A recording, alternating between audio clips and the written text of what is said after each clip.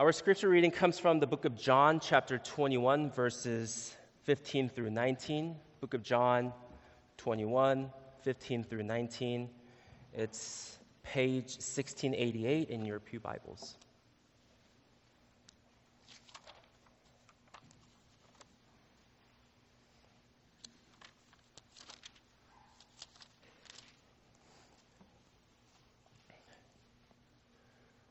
When they had finished eating, Jesus said to Simon Peter, "Simon, son of John, do you truly love me more than these?" "Yes, Lord," he said. "You know that I love you." Jesus said, "Feed my lambs." Again, Jesus said, "Simon, son of John, do you truly love me?" He answered, "Yes, Lord. You know that I love you." Jesus said, "Take care of my sheep." The third time he said to him, "Simon, son of John, do you love me?" Peter was hurt because Jesus asked him the third time. "Do you love me?" he said. "Lord, you know all things. You know that I love you." Jesus said, "Feed my sheep. I tell you the truth. When you were younger, you dressed yourself and went where you wanted. But when you're old, you will stretch out your hands, and someone else will dress you and lead you where you do not want to go." Jesus said this to indicate the kind of death by which Peter would glorify God. Then he said to him, "Follow me." Word of the Lord. I have a friend, believe it or not, I have a friend who has a son, and let's call them Kevin and Mike. When Mike turned 1, my friend Kevin and his wife read in a parenting magazine about all the benefits of getting a dog for a baby. So after spending months of researching and searching, they finally adopted the rescue dog named Dublin. As you can imagine, it was a busy season for my friend. Hanging out with him, or as I like to call it, bro time, back then meant that I would come over to his house and babysit and dog sit with him. The baby Mike, for some reason, loved this stuffed dinosaur. The funny thing is that the stuffed dinosaur wasn't for him, it was for Dublin. And sweet Dublin thought that Mike was playing keep away. So he often brought this dinosaur to Mike and tried to yank it away from him without taking it too far. But Mike, he wasn't playing any games, so he hit Dublin on the head. You know how babies normally hit? With their palms kind of half open, right? They quarter wind up and they go, like they repeatedly hit, right? But Mike was more like prime Mike Tyson. He was ruthless and vicious. He was throwing hooks across Dublin's face. So Kevin intervened and said to Mike, "Hey, Mike, be gentle." But nah. Wham! Another hit. So Kevin raised his voice slightly and said, "Hey, Kevin, or Mike, I said gentle." Wham! And this went on for a while, and finally Kevin was fed up and he said, "Hey, Mike, I said gentle." The irony, of course, is that Kevin was trying to teach Mike how to be gentle, but in doing so, he forgot how to be gentle himself. George Washington Bethune was a Reformed pastor in the 19th century, and he wrote a little book on the fruit of the Spirit. Can you guys guess what the title was? The Fruit of the Spirit. Yeah. They really didn't care about catchy titles back then. He opens his chapter on gentleness with these words: "Perhaps no grace is less prayed for or less cultivated than gentleness. And seldom do we reflect that not to be gentle is sin." These words are just as true today as they were when he wrote these words in 1839. But why is that? Christian scholars argue that we undervalue and overlook this virtue of gentleness because while we are used to the word, we do not know what it means. Most people, including Christians, associate gentleness with weakness or a lack of power, but it's actually neither. The simplest definition of gentleness is power under control. It assumes that we already have power. This virtue, at its core, is about how we use that power. That's what we are going to explore today. We're going to look at how Jesus exercised his power under control. And our story takes place after Jesus' resurrection. He was sitting around the fire with Peter and a few of his disciples. Now think about how fragile the relationship between Peter and Jesus was at this point. According to John 13, the night before Jesus was captured, Peter told Jesus that he would lay down his life for him. But the very next day, when Jesus was captured, Peter denied him 3 times. Imagine the guilt, shame, and remorse that Peter must have carried since that day. Now he's sitting in front of Jesus once again. Are we good? Am I still your disciple? Peter probably wanted to look up, make eye contact, and ask those questions. But how could he, after all that he had done? Jesus held all the power in the world to decide what was going to happen to their relationship. He could have rebuked Peter, condemned him, punished him, shamed him, or done something else to put him in his place. But instead, Jesus calmly asked 3 essentially identical questions. Simon, son of John, do you love me? What a strange question. He could have done anything. He could have asked any questions, but this is what he chose to ask. He could have asked, why did you deny me only a day after telling me that you would lay down your life for me? But this is the question that Jesus chose to ask. Not just once, not just twice, but 3 times. And notice how Jesus called Peter. He doesn't call him Peter, he calls him Simon, son of John. Simon was Peter's birth name. In John 1:42, when Jesus called Peter, this is what he said. You are Simon, son of John. You will be called Cephas. Then John tells us that Cephas, when translated, means Peter. The point is that when Jesus called Peter to be his disciple, he also gave Peter a new identity by renaming him. So in John 21, when Jesus addressed Peter as Simon, son of John, it's as if their relationship reverted to how it was before Jesus called him to be his disciple. That's a power move by Jesus.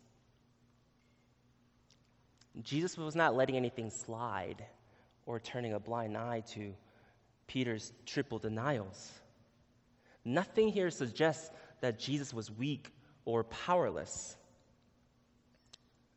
But Jesus did not use his power to rebuke, condemn, or shame Peter, because Peter and Jesus both knew what Peter had done. They both knew how much damage Peter's action had done to their relationship. And most importantly, they both understood how Peter felt about the situation. So Jesus exercised his power under control. He was gentle. Let's return to the story about my friend Kevin and his son Mike for a bit. When Mike was throwing haymakers at Dublin, Kevin acted gently so that Mike would learn how to be gentle. And Kevin let Mike know, right? He let Mike know that it was not okay to hit another living thing. And he did so without yelling and rebuking, well, for the most part. But eventually he got fed up. He got fed up with saying, be gentle. And he forgot what his gentleness was for. He forgot that it was for Mike. And Kevin was no longer thinking about what was best for Mike, but what was best for himself. So in the heat of the moment, he forgot to be gentle and yelled at his son. And this brings up a crucial point about gentleness. Our gentleness is not for ourselves. Our gentleness is for others.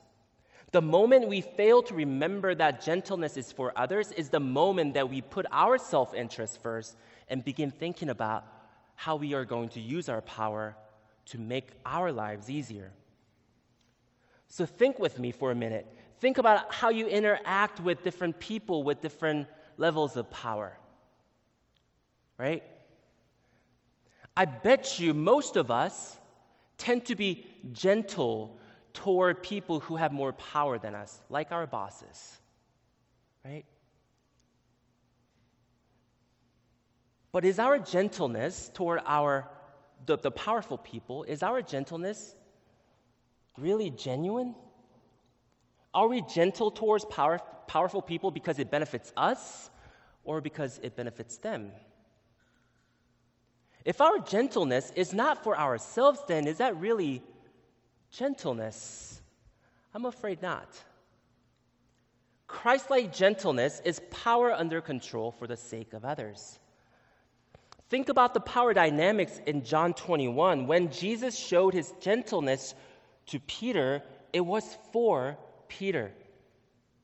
And I wonder if we could have done the same thing, if we could have acted so gently toward Peter if we were in Peter's shoes, or Jesus' shoes, Think with me for a moment. If someone wrongs you in any way, now you have power over that person. For example, I'm not saying it happened to a particular person or anything like that, but when a boyfriend forgets his girlfriend's birthday, suddenly who has all the power in the world? Right? The girlfriend does. If you were the girlfriend, how would you use that power? How would you exercise that power? Gentleness does not mean, I remind you, it doesn't mean that we let things slide or we turn a blind eye. If you got something to say, then say it, but the Bible tells us to do it gently. Exercise our power under control, and not for our sake, but for their sake. Not in a way that shames or condemns them, but in a way that trains and nurtures them. Perhaps the biggest kryptonite to Christian gentleness is contentious discussion. We've all been there. Whether we're talking about politics, culture, or what's going on with the Packers, we think we know the truth. We think we know better. And we think we have the power to prove others wrong and put them in their place. And when it comes to Christianity, this has always been a huge problem because the fact of the matter is we have the gospel truth. We have the power. So we should use our power to defend and share the gospel truth, but the Bible tells us to do it with gentleness. Not to prove them wrong, but to point them to the truth. Not in a way that belittles them, but in a way that uplifts them. Of course, it would be much easier for us to use our power for our own self-interest and condemn people and shame them. And in our world today, frankly, that's what's happening with this so-called cancel culture. But we do not belong to the world, we belong to Christ, and He used His power for others. He did not use His power to prove that He was right and that Peter was wrong. He simply showed Peter what was right. What was right. That is what genuine gentleness looks like. And Jesus calls us to the same standard. And that takes real love. Love is the motivation and reason for gentleness. In John 21, the love of Christ was displayed in the form of His gentleness. Jesus did not ignore the triple denials of Peter. In fact, He recalled them by asking 3 questions. But these three questions were not for Jesus either. They were for Peter. 3 opportunities to make up for 3 mistakes. But there was more. Despite his failed loyalty, Peter still loved Jesus. But Peter could no longer base his love for Jesus on himself. He tried that before. Remember, he told Jesus that he would lay down his life for him. So Peter told Jesus now. He appealed to Jesus' knowledge of his heart and of his love for him. Lord, you know all things. You know that I love you. On that Galilee shore, sitting around that fire, Jesus held all the power in the world to do whatever he pleased to the relationship that he had with Peter. He could have rebuked him, shamed him, disowned him. Even after Peter made that heartfelt appeal to Jesus' knowledge of his heart, Jesus could have easily said, "You're no longer my disciple." But Jesus does not do any of those things. But he simply showed Peter what was right, that to love Jesus is to feed and take care of Jesus' sheep. Put simply, to love Jesus is to love others. I'm sure most of you know the famous French Emperor Napoleon Bonaparte.